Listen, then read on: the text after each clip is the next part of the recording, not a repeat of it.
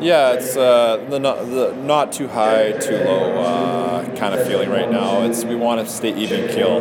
Right now, we just can't kind of ride that emotional roller coaster. Yeah. So many important games coming up right now. The hockey season is only 2 months left right now, and every game is really important. So you kind of got to look past certain games. There's still a lot of positive to be taken from last game. I feel like our team's taken a lot of strides in the right direction, but we still got to work towards the ultimate goal of playing 60 minutes of good, solid hockey where we don't have those mental lapses in our game. I mean, especially when you have only allow 10 shots against in the first 2 periods, and there's two or three pretty great A opportunities against. And, that just can't happen in that kind of game. So, but we'll move on from it, take the positives from it, and because, tonight's a huge divisional matchup, and this is going to be a team that will be in a dogfight with later on in the season here. So it's a big game. One of those positives from last night's game, the goal that David Buchan scored, kind of just an example of what you've talked about, and Matt has as well over the last few conversations we've had,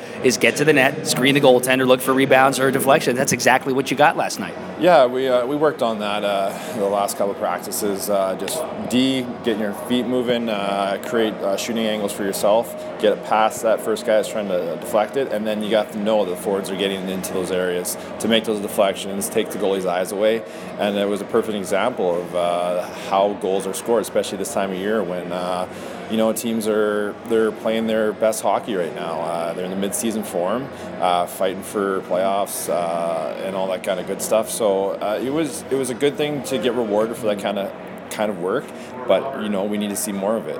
We need to see more of those goals in front of the crease, deflections where the goalie doesn't see it, because right now, especially, a lot of these teams are collapsing 5 deep, and you have to move it to your defenseman, battle, get in front, and get those second chance opportunities. So, but I feel like last night we were getting it to the front of the net, and we just weren't getting those bounces, and so I think we're going the right direction, and hopefully tonight we'll get some of those bounces. I feel like you may have had more experience in this area than a lot of folks because you played in Alaska for a while, and how much of a routine plays into your game day preparation? Because today, to close out this busy week, 3 games over 4 nights, it was a weird day in the sense that you don't have your normal get up for breakfast, get a chance to skate and rest and get back on the ice.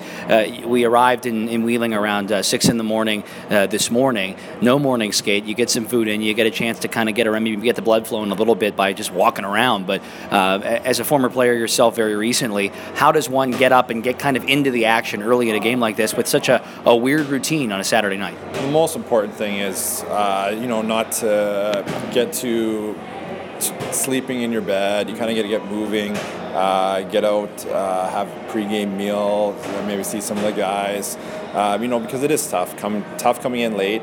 No pregame skate, and then you're stuck in a hotel for literally nowhere really to go for their whole day. And so you can't lay around too much, kind of be active as much as you can, but while saving energy, because we did play a game last night, played a game on Wednesday, so you have to, have a happy medium between the two. And especially with this younger generation of kids, they're good. They're really good at preparing. Every morning you see guys going to the gym, stretching.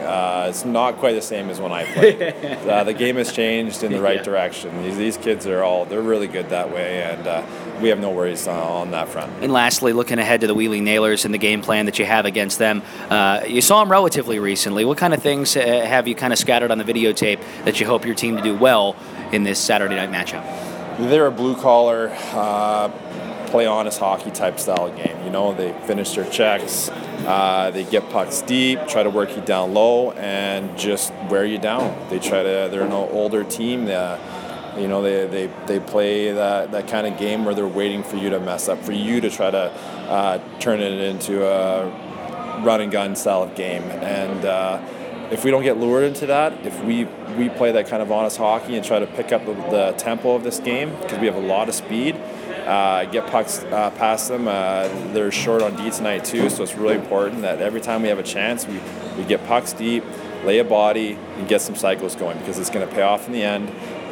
They're also got another game tomorrow, so that plays a factor, and sometimes mentally with a team that knows they got to play next day. So it's important for us, especially when we don't have a game tomorrow, that we lay it all out there, finish every check, play physical, and just play a simplified road game.